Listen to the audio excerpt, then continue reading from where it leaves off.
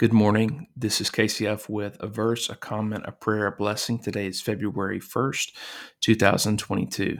Today's verse comes from Genesis 27, verse 12. What if my father touches me?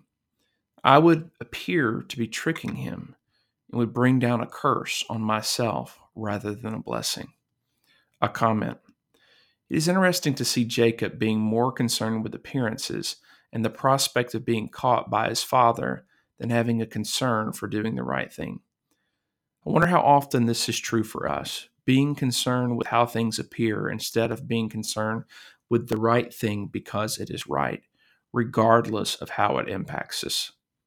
A true concern for righteousness depends upon faith in God's promise to take care of us without resorting to the deeds and deceptions of the flesh, which Christ died to deliver us from. Now, a prayer.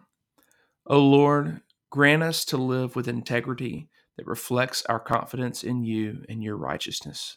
May our lives be consecrated to you, for we have died with Christ.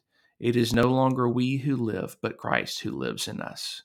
In Jesus' name, amen. Now our blessing. Now the God of hope fill you with all joy and peace in believing, so that by the power of the Holy Spirit you may overflow in hope. Amen.